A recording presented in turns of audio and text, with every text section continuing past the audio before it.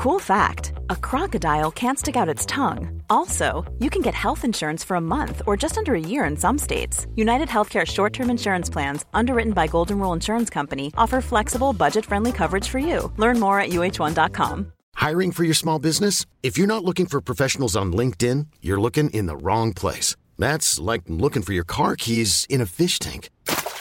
LinkedIn helps you hire professionals you can't find anywhere else, even those who aren't actively searching for a new job but might be open to the perfect role. In a given month, over 70% of LinkedIn users don't even visit other leading job sites. So start looking in the right place. With LinkedIn, you can hire professionals like a professional. Post your free job on linkedin.com/achieve today.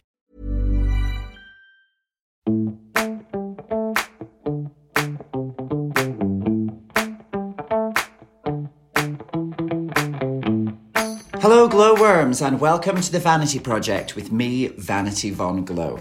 Anyone who knows me knows I love good food, a delicious drink or two, and great company. I suppose I'm not unique in this regard, but life is to be lived and experienced to the max. And that's why I love our guests today.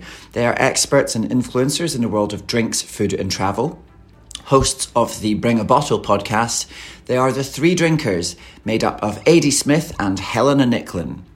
And who is the third drinker, I hear you ask?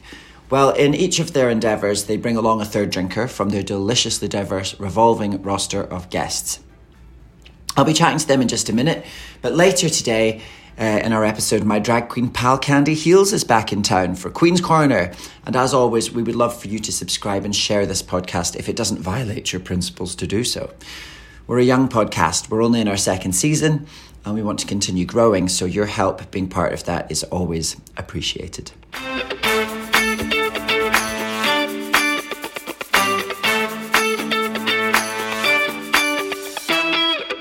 The Three Drinkers in Ireland is on Amazon Prime here in the UK, and as of very recently can be viewed in 172 territories in 39 languages.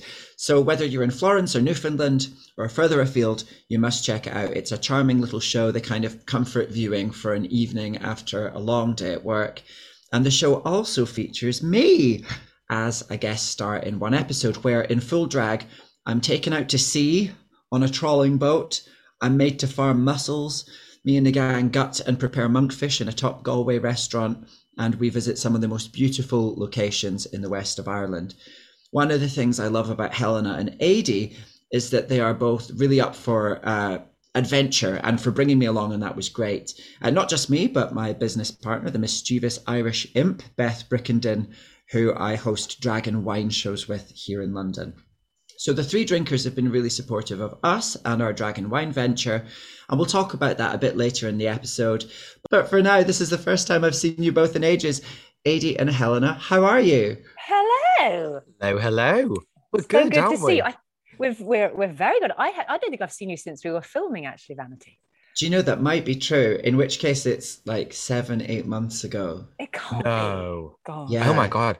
I flew you home on a flying sea aeroplane, didn't I? That was quite That's nice. true. That's true. From Foynes in the west of Ireland, where they have the museum of, the maritime, flying planes? It's a flying boat museum, yes, and it's the place where they invented Irish coffee. Oh, the magic of television getting Yeah. yeah. Which you did a blooming good job at, actually, making your first. Well, it probably wasn't your first, but you made your Irish coffee cocktails and did a very good job. You got cream all over your face, which we kind of expected. But... Getting cream all over my face is an occupational hazard. It happens whatever I do. It was so much fun. I just love Ireland's reaction to you, basically. It was They great. were very open though, weren't they? Yeah, they were game for sure. Yeah, they were not intimidated by drag queen people. I love that. I've been thinking recently about this thought that keeps going in my head about doing things with a sense of play.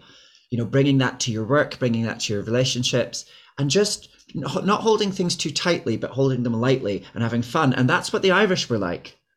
I absolutely agree. Yeah, and it's what we try and do with all that, our shows and our podcasts and stuff as well, isn't it? Because especially with what we do in the world of drink, it can get really up its own bottom. Yeah, we try we try to move away from that whole sniffing a glass and I'm getting notes of blackberry and blueberries. This must be 1942 vintage. We're the complete opposite. We help people fall in love with things just through irreverence, really, isn't it? Yeah, says the guy with the furry willy in the background. I can see on your Zoom. Yes, the listeners can't see, but Adie's home is festooned with phallic symbolism, and there is in fact a stuffed toy penis in the background of the shot. Can I tell you how that came to be? It's then. a little story. So my flatmate, the wonderful Jesse Ciasson, I wanted to buy him something funny for Christmas. So I bought him one of these large willy pillows. And I think it was from firebox.com. They have loads of weird stuff. So I got this pillow and it arrives. And I was about to wrap it up. And I realized, and I shit you not, there was a large brown stain on the tip of the penis cushion. And so I complained. What had happened was the label had gotten wet and rubbed on it. And so there was this brown stain. So I took pictures, sent it off, and they said, "Oh, we're terribly sorry. We'll send you another one." And I went, "Well, do you want this one back?" And they said, "No." So now I have 2 giant penis pillows sitting in my living room. Well, that's, they're actually big enough you could hug them at night. Like, I often do. It's quite lonely these days. Lockdown was long. So for everyone listening, Helena, you are very much in the wine end of the Three Drinkers projects, and your own work, you write lots of articles about wine. You're an observer of wine trends. And Adie, you're more in the cocktails end of things. But both of you had beginnings in the dramatic arts. Could you tell us a bit about that? Slightly different beginnings, that's true. Well, I went to drama school officially after studying languages at uni, and so I was sort of trained in the Stanislavski method and vowed one day to bring that to drinks, really. Whereas living as in living the work, literally living and loving the work, living the dream, drinking it mostly. Yes. So I got into it from a slightly different angle, didn't I? When I was a kid, I went to drama school then, and I put myself forward for a couple of TV shows and got the part for a CITV show back in the day called The Big Bag. And one of my co-stars, he was actually a more junior role, was Matt Lewis, who plays Neville Longbottom in Harry Potter. But, and not to put a down on the situation or anything, but once my tics from my Tourette syndrome started to kind of manifest themselves when I was about 7, at that point in time, I went from this position of getting all the lead roles and getting put forward for all of these TV opportunities to the drama school being so embarrassed by my very existence that they refused to put me forward for anything. And I ended up getting like the worst parts in the plays where I wasn't even on stage because they were embarrassed by my tics. So I went from this, amazing, really out there moment to having absolutely nothing. And it was, connecting with this lovely lady who's across the screen from me now, where that's her, where we both rekindled our love for it. And, we became unstoppable. Yeah. We both learned just through our various experiences that actually want something, you've kind of got to go out and do it yourself, really, haven't you? Yeah. Spot on. That seems to be the case. It's something I'm learning as well myself. I noticed a few years ago when it came to shows that really, the only way to increase your take financially as a performer is to produce your own shows and take the ticket sales from them. You can't always be the booked act and get the fee, because there's a limit to what, local pubs and local bars are actually going to be able to offer you money wise. So you've got to be an entrepreneur, and that's what both of you do. And you're both influencers. What you just said there made me think, Helena, about that Kardashian quote of everyone has the same 24 hours in the day, but you've kind of got to go and make an opportunity for yourself. And that's what you guys have done with the Three Drinkers and with your social media followings. How do you cultivate that? Oh God, it's really hard work. We don't sleep very much, basically. No, we don't. You have to keep up with all the latest trends, don't you? I mean, the big thing right now is Reels. And so in order to keep an engaged and active audience, we've got a social media or an Instagram consultant, so to speak, who we work with every month. And she's really helping us to gauge, okay, what different types of social media are there? How can you specifically do Reels to capture people's attention? What works best for Helena? What works best for Adie? And, we both have like different audiences and different demographics who come to us. So we have to really tailor the content to what those people are looking for. Yeah, I think when you've got so many irons and so many fires, like we have with the TV show, with the podcast, and then trying to run social media at the same time, it really helps to have someone whose job it is to have their ear to the ground with all these new trends and stuff, and basically once a month say, right, you need to create this amount of content, you need to do this, and these are the days I want it, please, and use these sounds for trending reels, blah blah blah, etc. I mean, it really does help to pay attention to somebody who knows their stuff. And I think following on from that as well, it's like you have to have following on from that as well, you have to have the passion for it.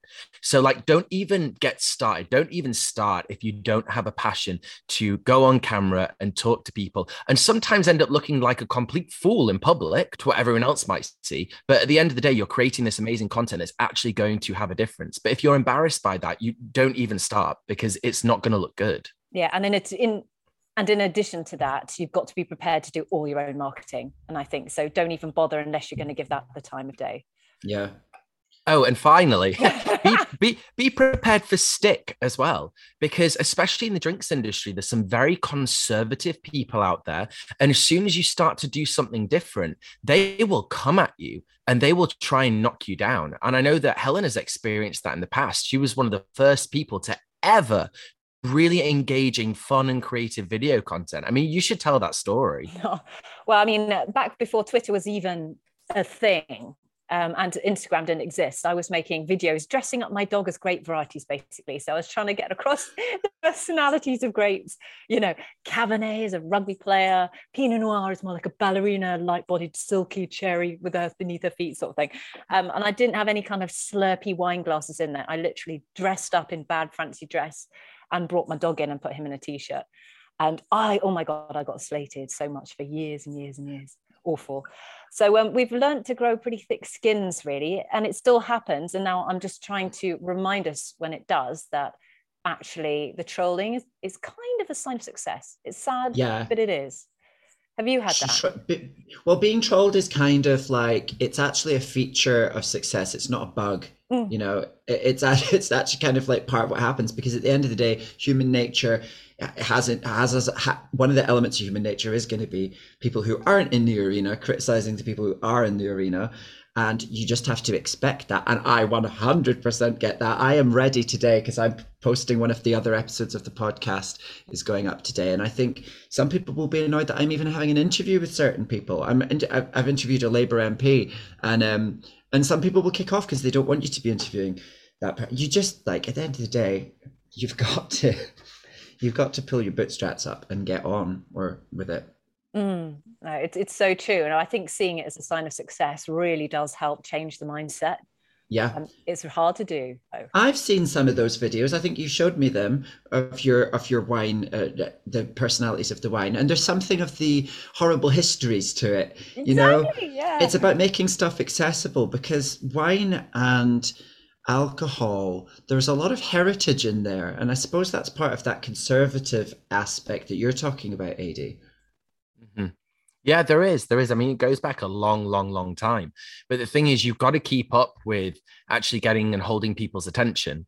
And what once worked 50 years ago, when only a certain community of people could even buy wine, is completely the opposite now. And what you find now is there's so many different demographics who, one, never had the financial means to be able to, tap into what wine was all about. But two, even if they kind of looked upon wine as an interest, it was, oh gosh, no, that's not for people like you.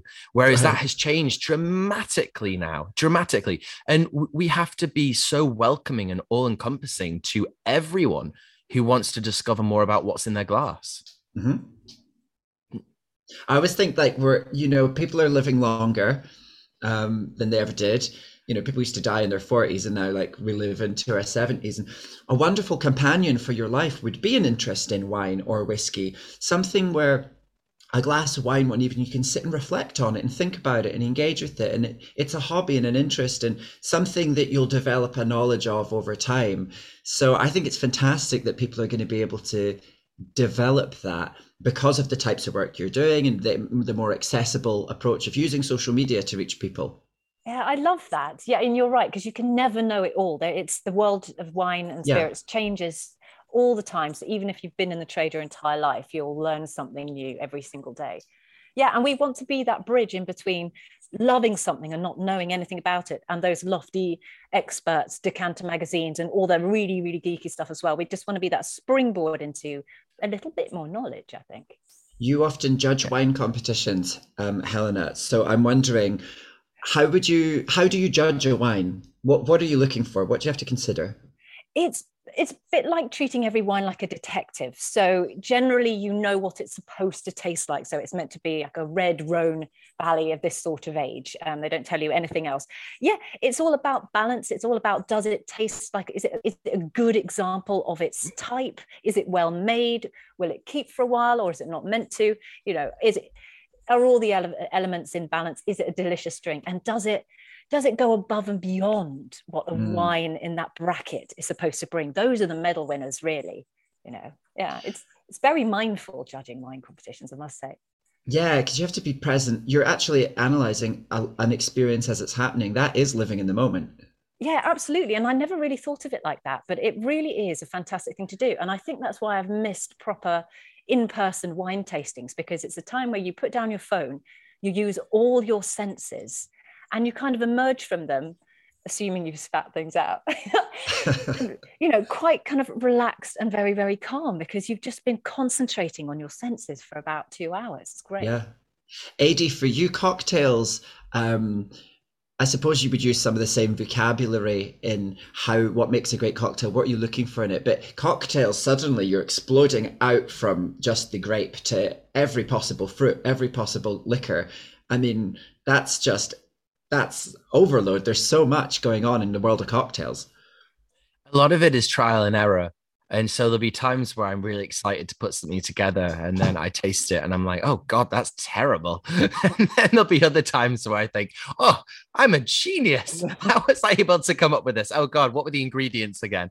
But I mean, yeah, you're right. There's thousands and thousands of different spirits out there. And I like to look at mixology as art. So if you think about it, if you've got a blank canvas, and on that canvas, you use these different tools. So you might use a paintbrush, or you might use a crayon, or you might use chalk. And so that's the equipment and the apparatus that you use. So that could be, you know, the foam shake that you've got, or it could be the cocktail shakers, it could be the spoon, all the different apparatus. And then you've got the different colors. So whether it's red, blue, pink, green, black, whatever it might be, they're the different spirits that we're going to put in.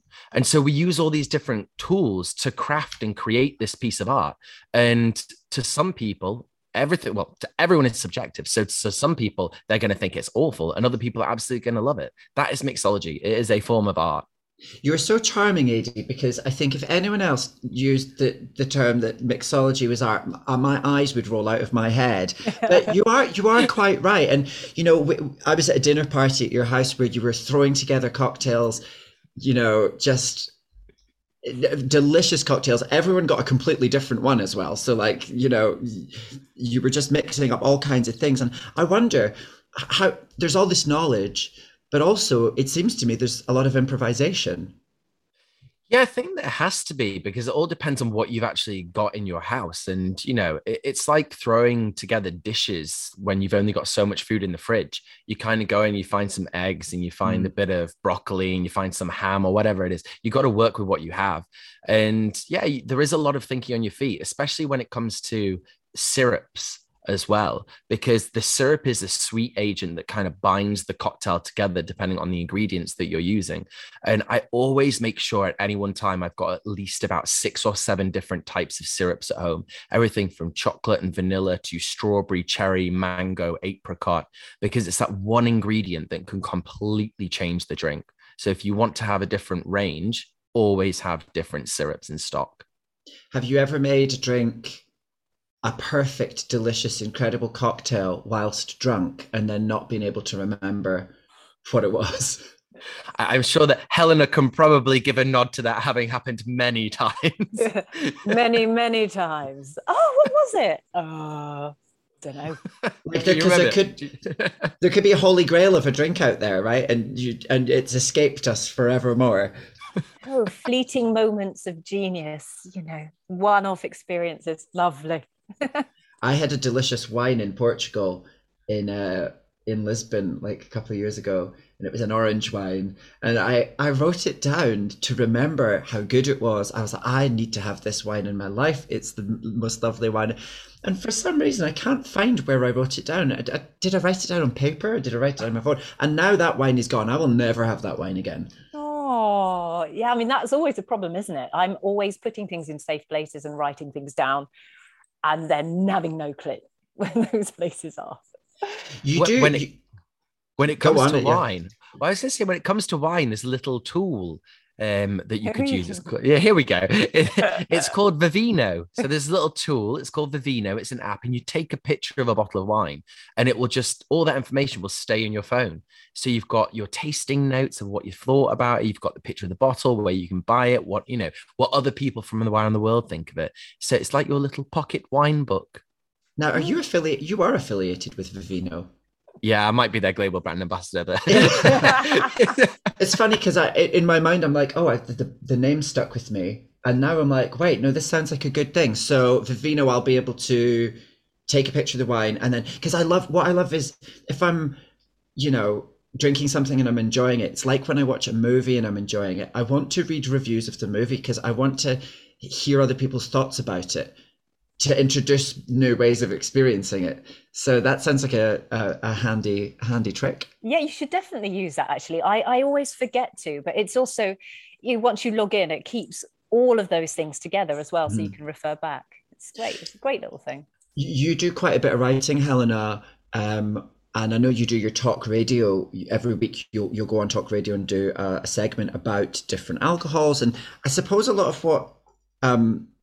there's a lot of discussion about trends. Like, you'll be a person that knows what's going to be popular next year. Obviously, there's a champagne shortage at the moment, so people might not be drinking champagne. So you maybe have to find, right, what might people be drinking instead of champagne? What's going to be a suitable replacement? So, like, how do you decide what's going to be trending next year? Or do you decide? Is it observation and you just tell people what's going to trend? I Google what everyone else is saying. No, I'm kidding, of course.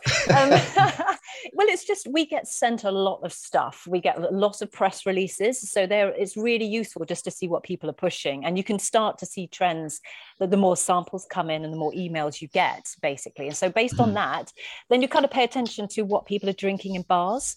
I've also got like a big group of friends who like drinking, as I'm sure we all have. And they're always very vocal in what they've tried that's new, which wines they're picking off the shelves, So it's a really good kind of focus group to have. But yeah, it's basically just keeping your eyes and ears open, because as drinks journals, we are flooded with that kind of info. And and you can see these trends popping up. It's funny, even casually, I notice, working in bars and clubs, I noticed when suddenly there was a point about 10 years ago where suddenly everyone started drinking gin. And I swear, nobody had drunk gin before. You had one friend who was always a gin and tonic, but then suddenly everyone wanted a gin and tonic. And, Aperol a few years ago, though I think it's disappeared a bit now. Aperol had a Pimm's had the same thing about maybe about 9 years ago. Pimm's was all the rage. And it is funny, I guess the drinks brands put a lot of money behind them sometimes, and then it becomes the trend for 2 or 3 years. Every time people want an Aperol. It is interesting. It's not just what you like; it's what's going on in the culture. That is it. And I must say, sponsorship does seem to work, especially with these huge events and things like sporting events. There's a reason why those brands go back year after year to sponsor Wimbledon and things like that, because it sticks in people's minds. Yeah, advertising works, people. Sponsor this podcast and ours. I always think, because when you write about, if you're writing about trends in alcohol, but obviously, like, you're both writers now, not just experts in your area, but do you feel you could write about anything? Or is it that you would only write about the area of booze? I mean, personally, for me, it would have to be an area that I am comfortable kind of exploring and tasting. So, for example, I don't do an awful lot of beer, for example. I'm much more about wine and spirits, but that doesn't mean I wouldn't dabble into it. I just have to focus a bit more attention into what I'm tasting, because it's an area that I'm not as familiar with. Same for non-alcoholic stuff, same for things like coffee and tea. So, and even food. I mean, what we do is we use our taste to analyze. And so as long as we have our taste and our smell, Thankfully, that's not gone from COVID, thank goodness. Then, we can kind of look at things from that perspective to explore them. It's a transferable skill for sure. No, I'm the same. Wine is my superpower. I do occasionally write about spirits and stuff. But to be honest, I would be happiest writing novels. I love kind of flouncy, literary. I can't even string a sentence together. But I love that sort of long form creative writing. I've actually just finished my first novel as well, which hopefully will get published. I've just got an agent for it. So hooray! We'll see. Is exciting. Yeah. I mean, it has got wine themes, but it was a real challenge. It took me 15 years to write it. Because is it a novel about a beautiful drag queen who can't say no? That's number 2. That's the sequel. that is the sequel. I'm just a girl who can't say no. Do you ever do that one? No. Who sings that? It's from a musical. But there's always songs about sluts in musicals, Like there are so many. Like there's Lovely Ladies from Les Mis, and there's so many. Tits and Asses from another. I can't remember what show that's from, but yeah. Yeah, Cabaret's got a couple as well, hasn't it? Absolutely. I remember one time I got digital side eye from Adi. I think we were in Instagram chatting, and it was on the question of whether or not you should have a salted rim on your margarita. Now, I enjoy a margarita because it hits all the spots for a drink that I like, that tart tanginess and all of that. But I understand that it's not really the done thing to actually put salt around the rim of a margarita, is it, Adi? So it's become more of a gimmicky thing. And the reason I'm against it is because if you're having a margarita, the ingredients of the cocktail should speak for themselves. So the tequila should be a good enough quality that you drink that drink because you want to taste the tequila as part of it. And if you end up putting a mountain of salt around the rim of the glass, 2 things are going to happen. One, it's going to distract from the actual taste of the drink itself. Mm-hmm. And 2, as you get even halfway through the drink, it just becomes a salty cesspool. And it's basically like drinking, when you gargle on salt because you've got a sore throat, It basically ends up being just like that. And you paid money for that. And now you're not enjoying your drink. So the one thing I would say is I'm not totally anti-salt, but just put it on a specified designated area of the glass and not big chunks of the stuff. Not the whole thing. Not the whole thing. Good God, no. And basically try and use a salt like a Chipotle salt or something that has a little bit more kind of flavor explosion to it that's going to work with the drink, but never just put salt around the whole of the glass. You're just going to ruin the drink. So are there other common, because there's sort of misconceptions about alcohol that are bugbears for you both. An example I might think of would be, is it right or is it wrong to put ice in wine? So are there examples of things like that people do that they really shouldn't? Let's hear them. Well, obviously, the most important thing is however you like your drink is how you should have it. However, I'm not a big fan of putting ice into wine just because it dilutes it. I mean, if people want to do it, that's absolutely fine.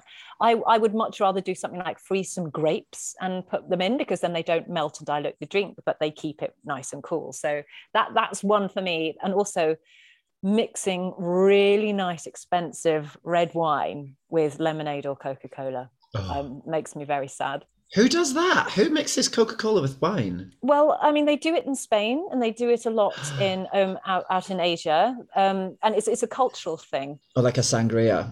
But it does make me very sad. Yeah, I mean, I think in Spain, it is a bit more like a sangria. They call it calimocho. And it's not normally done with super expensive wine, but yeah, I've seen some incredible rare wines just be topped up with Coke. It's so sad for me personally. Heartbreaking. Adi, what's broken your heart that's similar to that? I mean, other than the salt thing, which breaks my heart on a frequent basis. I think one thing is this misconception. No one really knows how to drink whiskey. Yeah. And there's this whole, oh, no, you can't put ice in it. Or, oh, my gosh, never dilute it with water. But again, as Helena said, like you drink a drink how you want to drink it. Yeah. And all 3 of those things are acceptable. You can drink whiskey completely neat. Or if it's something that has a lot of strength to it, then it's completely fine to put a little bit of water in it or to put a bit of ice in it. And And what you actually notice is whiskey, when you do add a little bit of water to it or ice, it becomes somewhat like a novel. And each chapter has a different taste expression to it. So you start off and you have that sip of it with nothing else in it. So no water, no ice. And you get this big, rounded, punchy flavor coming through, the kind of chocolate and raisins, maybe a bit of apricot or whatnot. And as you add a bit of water to it, what happens is the chemicals start to release themselves a little bit more. So you're getting more of these scents. So then we're getting more kind of tropical notes. So like salted caramel, maybe a bit of pineapple or mango, and just over time, the whiskey really finds itself. So you're going through all these chapters of this novel, discovering something new along the journey. And there's nothing wrong with that. No, and it works better for whiskey. Yeah, that doesn't really happen with wine. It just dilutes things. But with spirits, that really can work wonders, actually. I suppose because the wine is already, is 15%. Well, there's like 12% ABV or whatever, whereas your whiskey it's a spirit at 48% or 42%. Yeah, it's something about changing the chemistry with just a dash of water that really does open it up. And I've never put water in my whiskey. I've had ice in my whiskey, but same sort of thing, because there is that slight dilution from the and eventually a lot of dilution. Yeah, but it does the same thing, really. Here's another.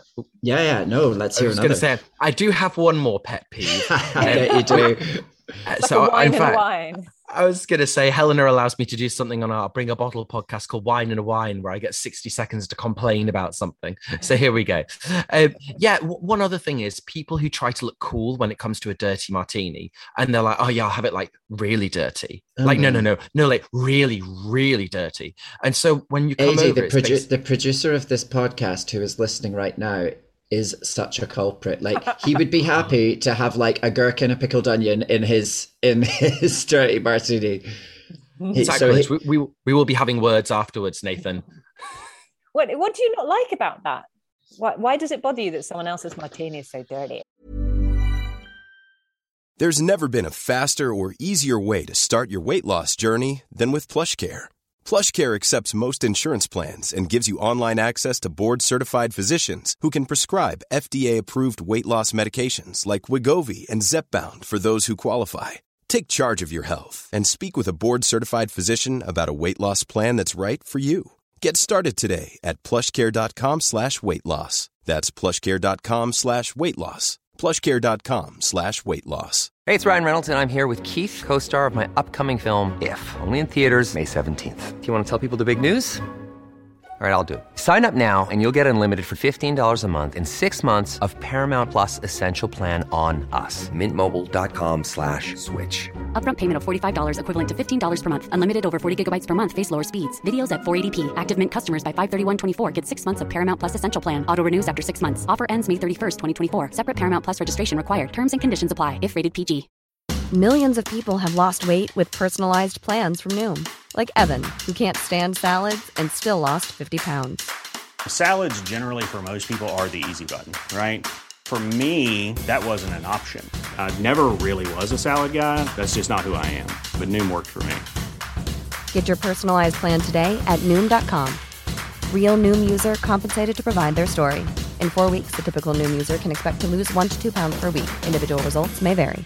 Want to get a chiseled look in the jawline? Sculpt and shape your jawline with added volume from Juvederm Volux XC. Juvederm Volux XC is an injectable gel specifically designed to be robust enough to improve moderate to severe loss of jawline definition. And it is the first and only hyaluronic acid filler approved for the jawline. Add volume to your jawline for a chiseled look with Juvederm Volux XC. For important safety information and to find a licensed specialist, visit Juvederm.com. That's Juvederm.com. Not for people with severe allergic reactions, allergies to lidocaine, or the proteins used in Juvederm. Common side effects include injection site redness, swelling, pain, tenderness, firmness, lumps, bumps, bruising, discoloration, or itching. There's a risk of unintentional injection into a blood vessel, which can cause vision abnormalities, blindness, stroke, temporary scabs, or scarring. Talk to a licensed specialist to find out if it's right for you. Visit Juvederm.com. That's Juvederm.com.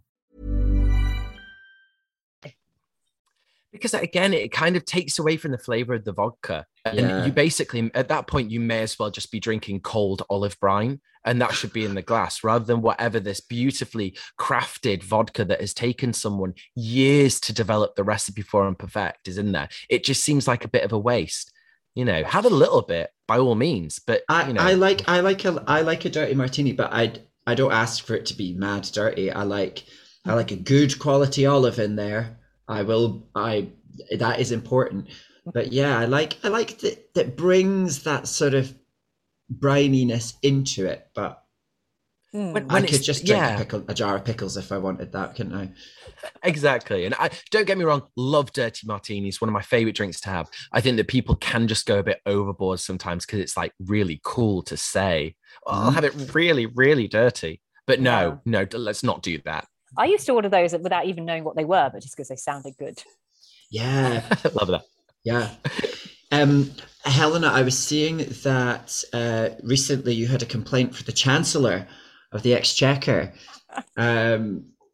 So your wine and your whine is about the change of tax on duty. There's so much duty on alcohol as it is, but just wine has an unfair amount. And yes, and what we've kind of realized is that actually it's mostly women if we're thinking about buying wine in supermarkets, I'm afraid it still is mostly women who buy the wine, sort of do the weekly shop and stuff. And so it feels like they are getting targeted unfairly by this tax rise, whereas beer and other more manly drinks and whiskey has a less duty. That's what that was all about. Yeah, because they're lower. So like a beer would be 5% alcohol. So they're not seeing an increase to the duty on the beer. Meanwhile, if you want to have a nice £15 bottle of Chablis, it's now going to be £17 or whatever. Yeah, exactly. It's like wine drinkers get hit harder. The poor wine drinkers. I know, the poor wine drinkers. Will somebody please think of the wine drinkers? So, Dragon Wine is a project that I have with Beth Brickenden. Listeners have not met Beth yet, but she will be on a future episode here at the Vanity Project.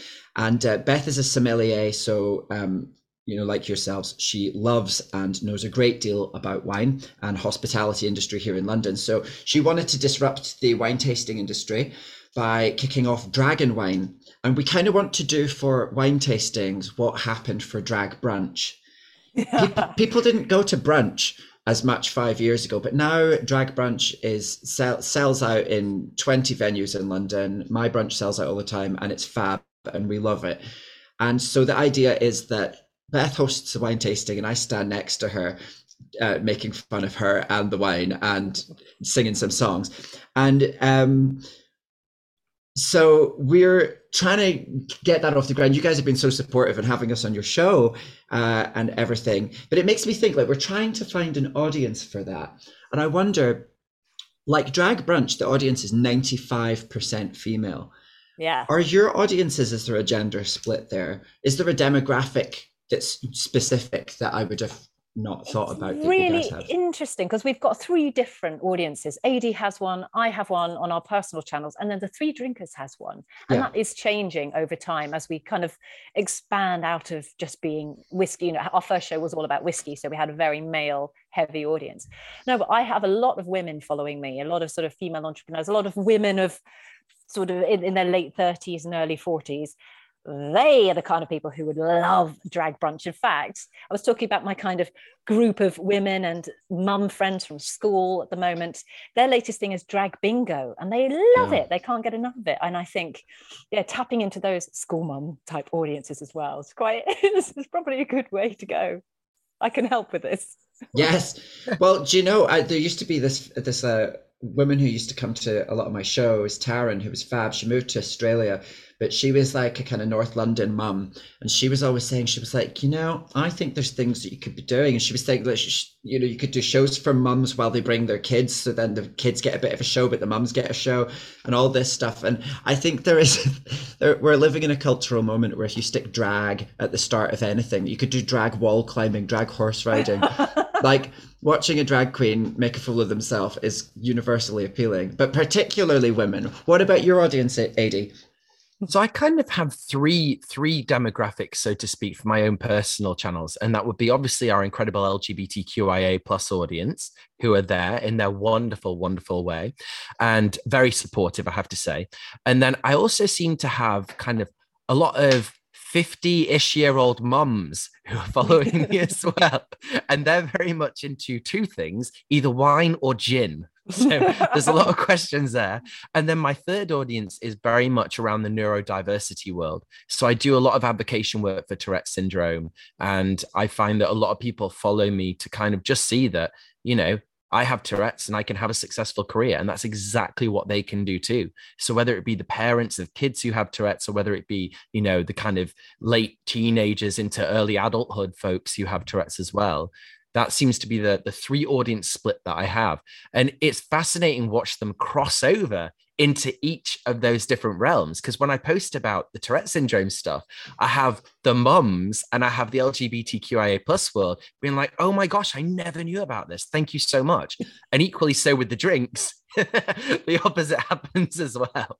But it's fascinating. That's lovely crossover. I've just got to say at this point that when I came to see your dragon wine tasting with Beth, when we did that last summer, I told my daughter that that's what I was going to do. And she was like, oh my God, she couldn't believe it. She said, are there going to be real dragons there?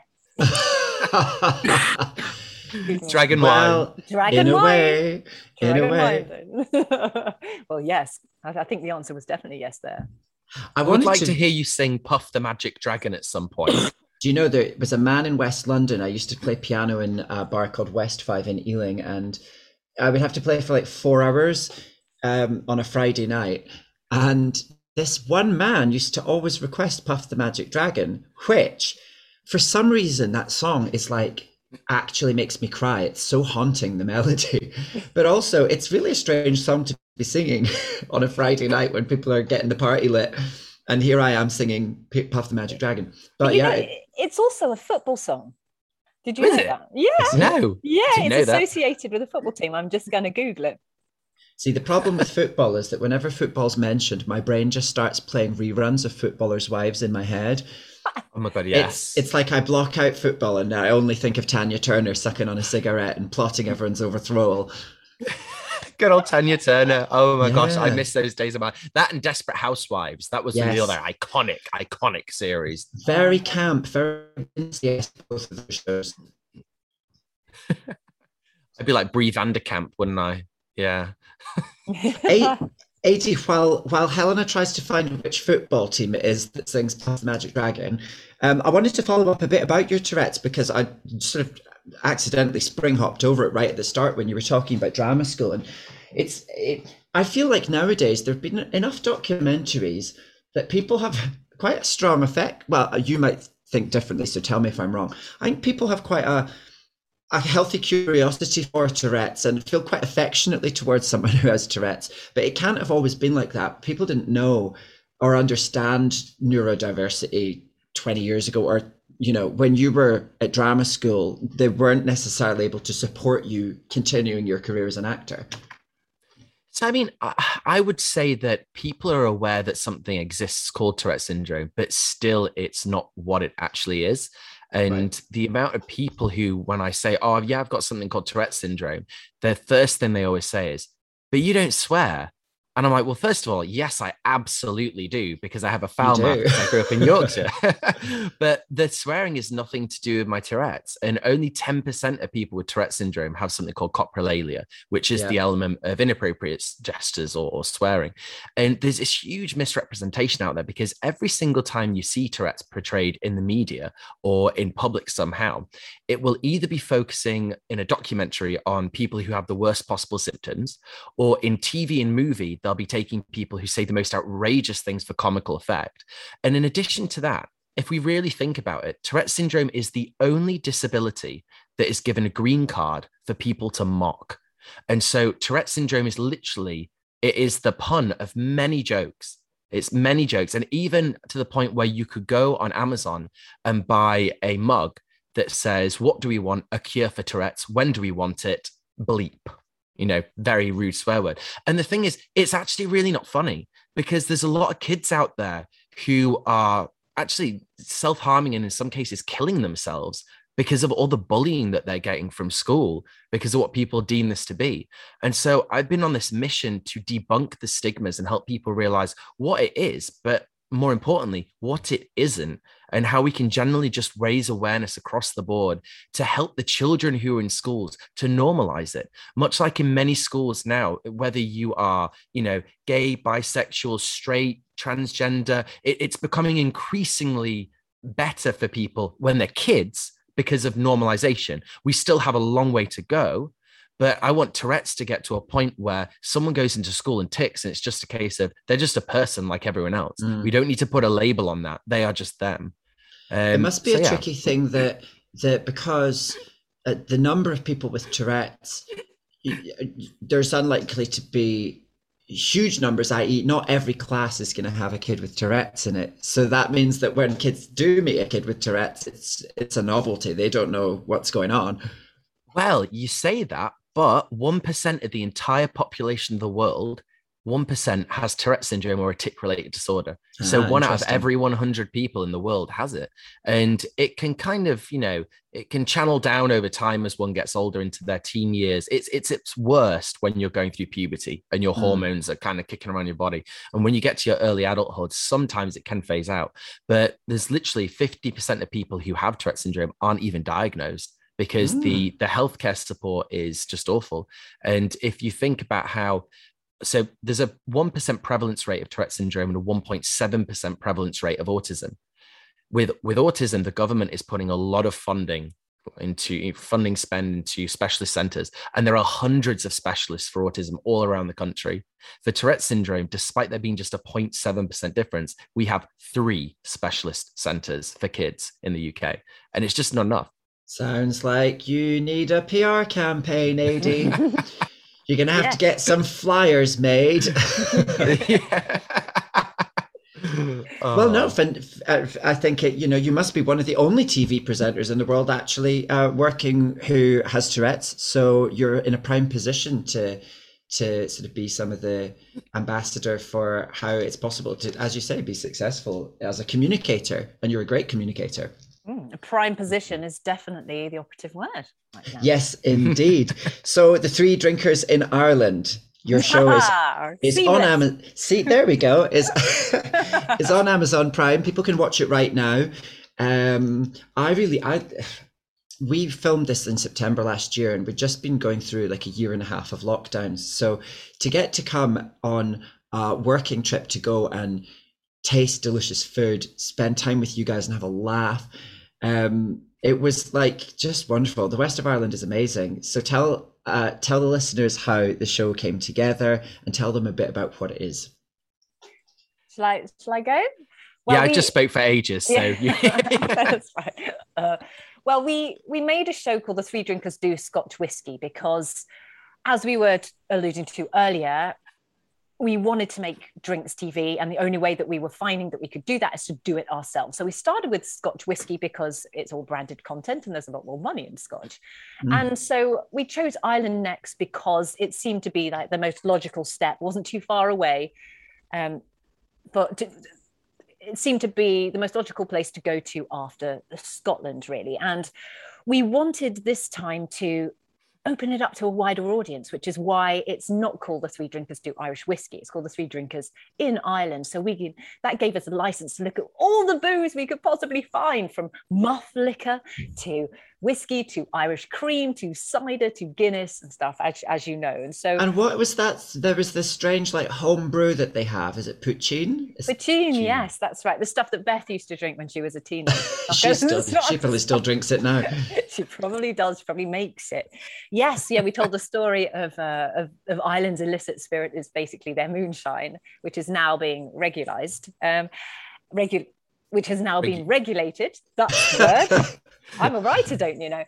And just we realized that we wanted to continue making telly, and so we thought it'd be a good idea to do that. We were due to shoot in March 2020, and that didn't happen, and we put it off 6 times because we didn't know how long a pandemic was going to be, and that was really fun. And now we've finished it, and we're really glad. but it's out and it's doing really well. And yeah, we're very happy that we did, basically. It's been compared to like sort of food and beverage Top Gear, you know, traveling. I mean, and also because the episodes are 30 minutes, and it's quite packed in. There's a lot of humor in it. Like I really enjoyed watching the episodes I wasn't in, and I'm not the kind of person that enjoys watching things I'm not in. So. Well, that is exactly the idea. You talked about the light touch before, and we did mention it is what we try to do, because we do cover the history of Irish whiskey and how it nearly fell out of existence a few years ago. But you know, it's important to balance all the geeky facts with sort of lighter moments as well. Hence, having you arrive too. I think it's important for us to build that chemistry with our audience, because at the end of the day, it's the audience who are the whole reason why this is possible for us. And so it's like we want to get to know them through the screen just by being ourselves and having a laugh with one another.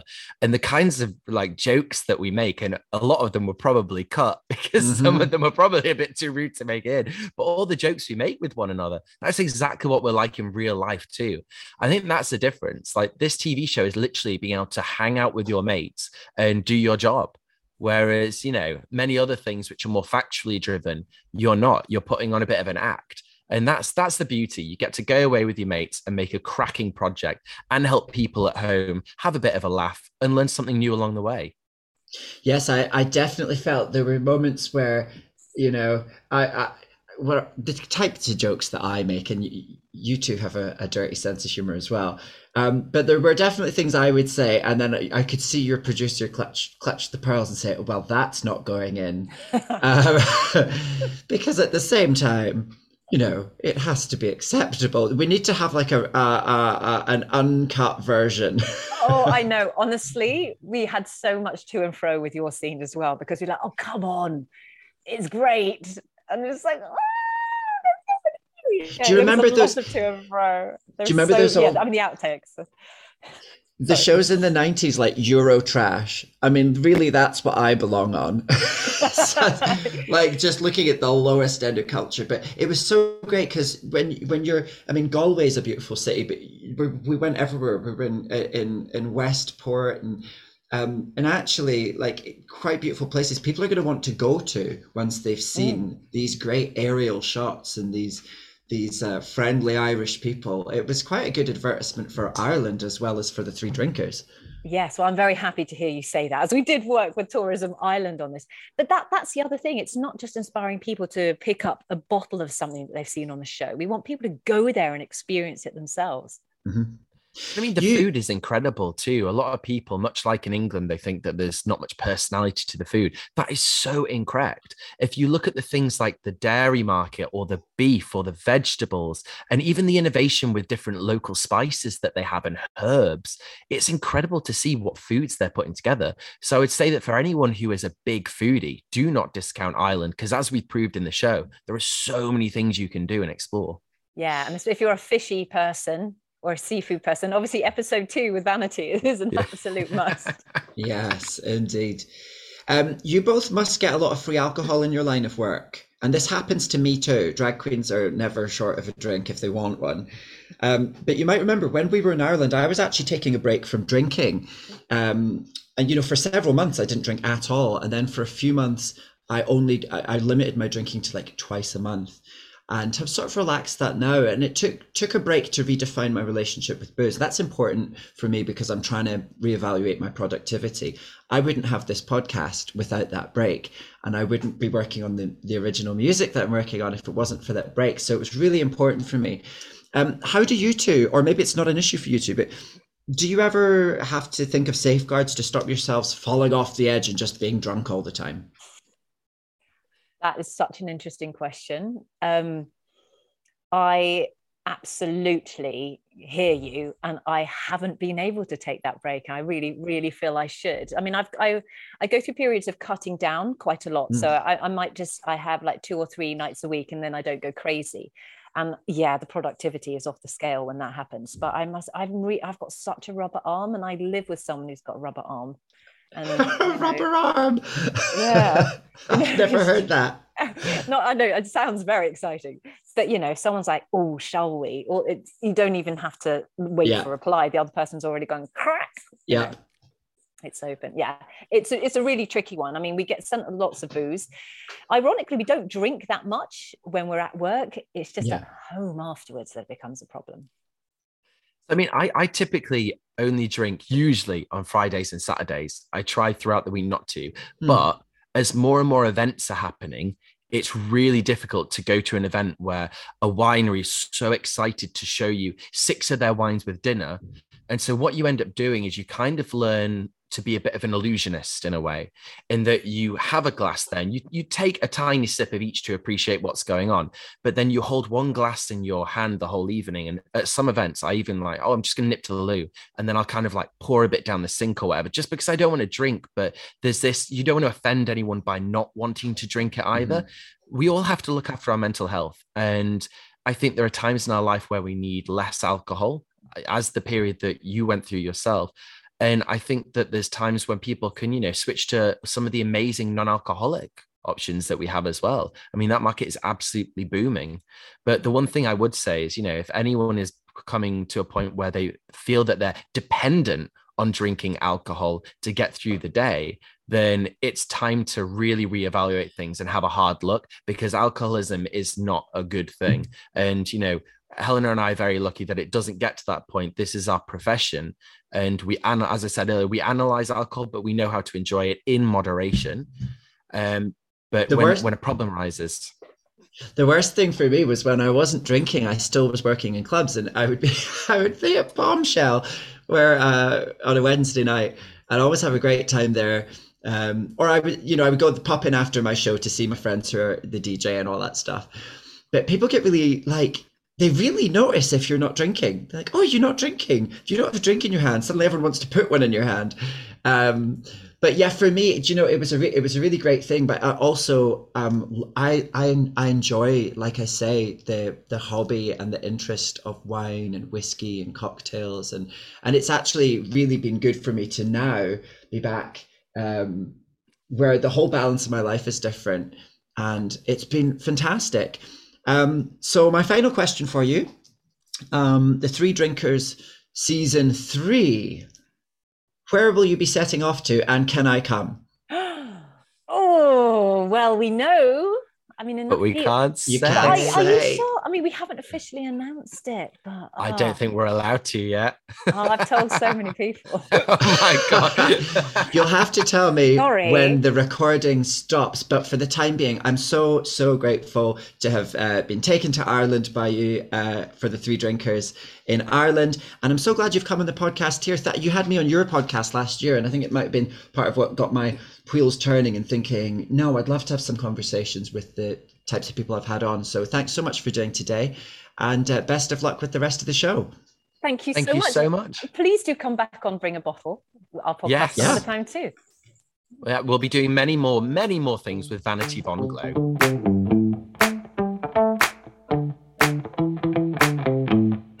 That was the fabulous Helena Nicklin and A.D. Smith of the Three Drinkers, pals of mine and fellow lushes.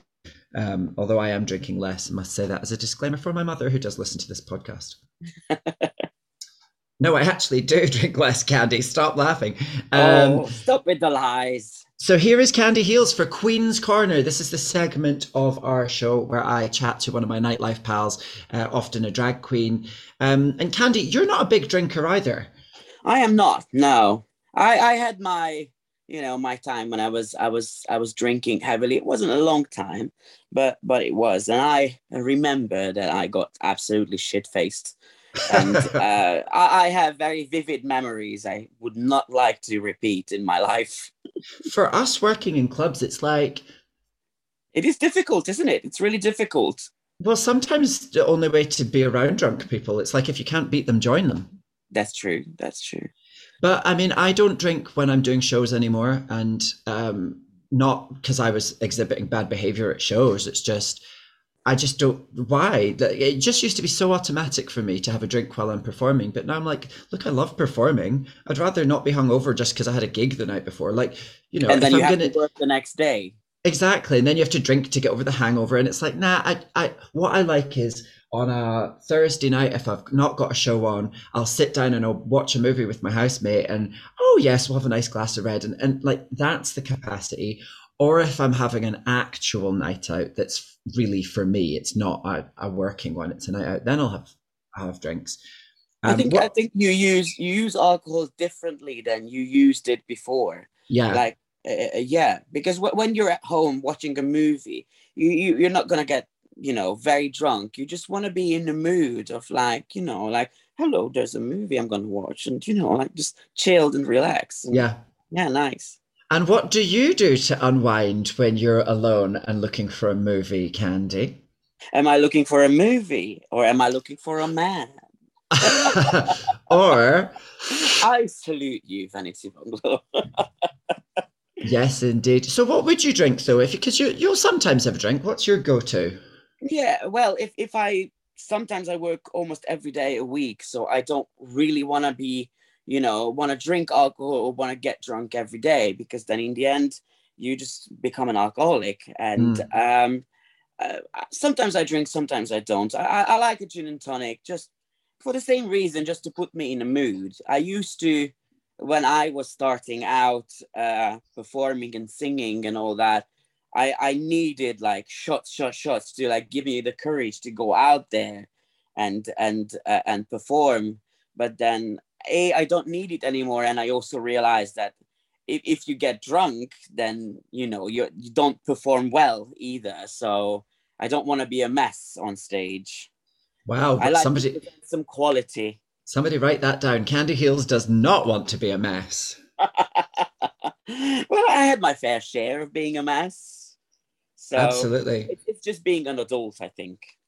Helena was just saying there that she loves the idea of drag brunch. So you do drag brunch with me, the drag brunchette at Zebrano every Saturday in Soho. And it always starts very civilized. But once the show's been going for like 2 hours, at the end, at 3 o'clock in the afternoon, all these girls are up on their feet dancing like it's 3 a.m. It's so much fun, isn't it? It is. And it does feel like it's a club and it's 3 a.m. in the morning. It really does. I think it's it mainly us. Like we bring the mood before it starts. When we start, you sing a couple of songs. It's more like a concert.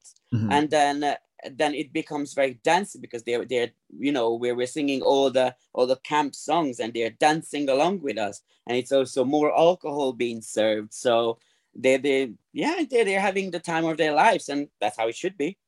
Sometimes when we finish up, so our performances finish at 4 o'clock at brunch, and before I have a show at 6 o'clock, so I've got 2 hours to go and grab some food. So we'll go out, and when you step out into the daylight, it's so shocking to me. Because it's like a nightclub, isn't it? I feel like it should be pitch black, and then we come out, and it's not only is it bright sunshine, but there's a queue outside Mary Poppins for all the people going to the theatre, and there's people running around, on their shift to work and grabbing their lunch and having a drink, and it's like, whoa, it's thriving. Daytime atmosphere in Soho. And they're asking you a photo and you just say no. I know. And I know that some people think that is like, why wouldn't you stop for a photo? And I'm like, because this is my lunch break. And also this is daylight, and daylight is not really a pretty look on drag. And isn't it amazing how every single person in the world, there's 60 million people in the UK, and every single one of them has a camera phone.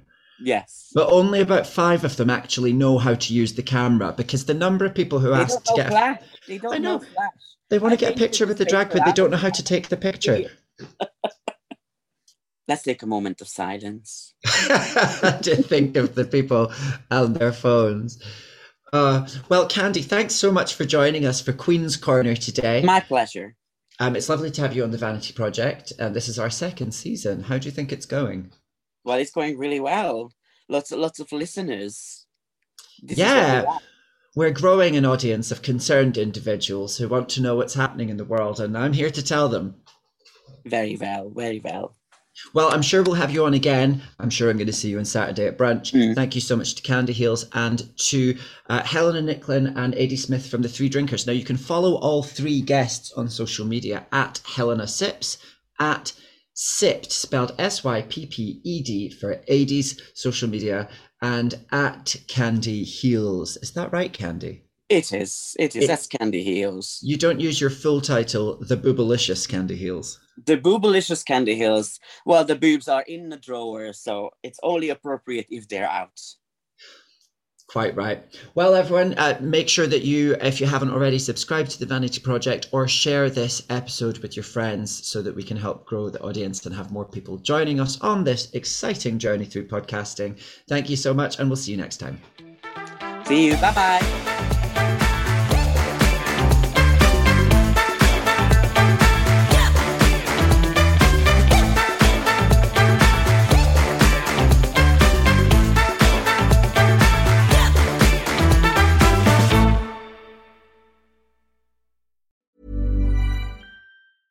Want to get a chiseled look in the jawline? Sculpt and shape your jawline with added volume from Juvederm Volux XC. Juvederm Volux XC is an injectable gel specifically designed to be robust enough to improve moderate to severe loss of jawline definition. And it is the first and only hyaluronic acid filler approved for the jawline. Add volume to your jawline for a chiseled look with Juvederm Volux XC. For important safety information and to find a licensed specialist, visit juvederm.com. That's JUVEDERM.com. Not for people with severe allergic reactions, allergies to lidocaine, or the proteins used in Juvederm. Common side effects include injection site redness, swelling, pain, tenderness, firmness, lumps, bumps, bruising, discoloration, or itching. There's a risk of unintentional injection into a blood vessel, which can cause vision abnormalities, blindness, stroke, temporary scabs, or scarring. Talk to a licensed specialist to find out if it's right for you. Visit Juvederm.com. That's JUVEDERM.com.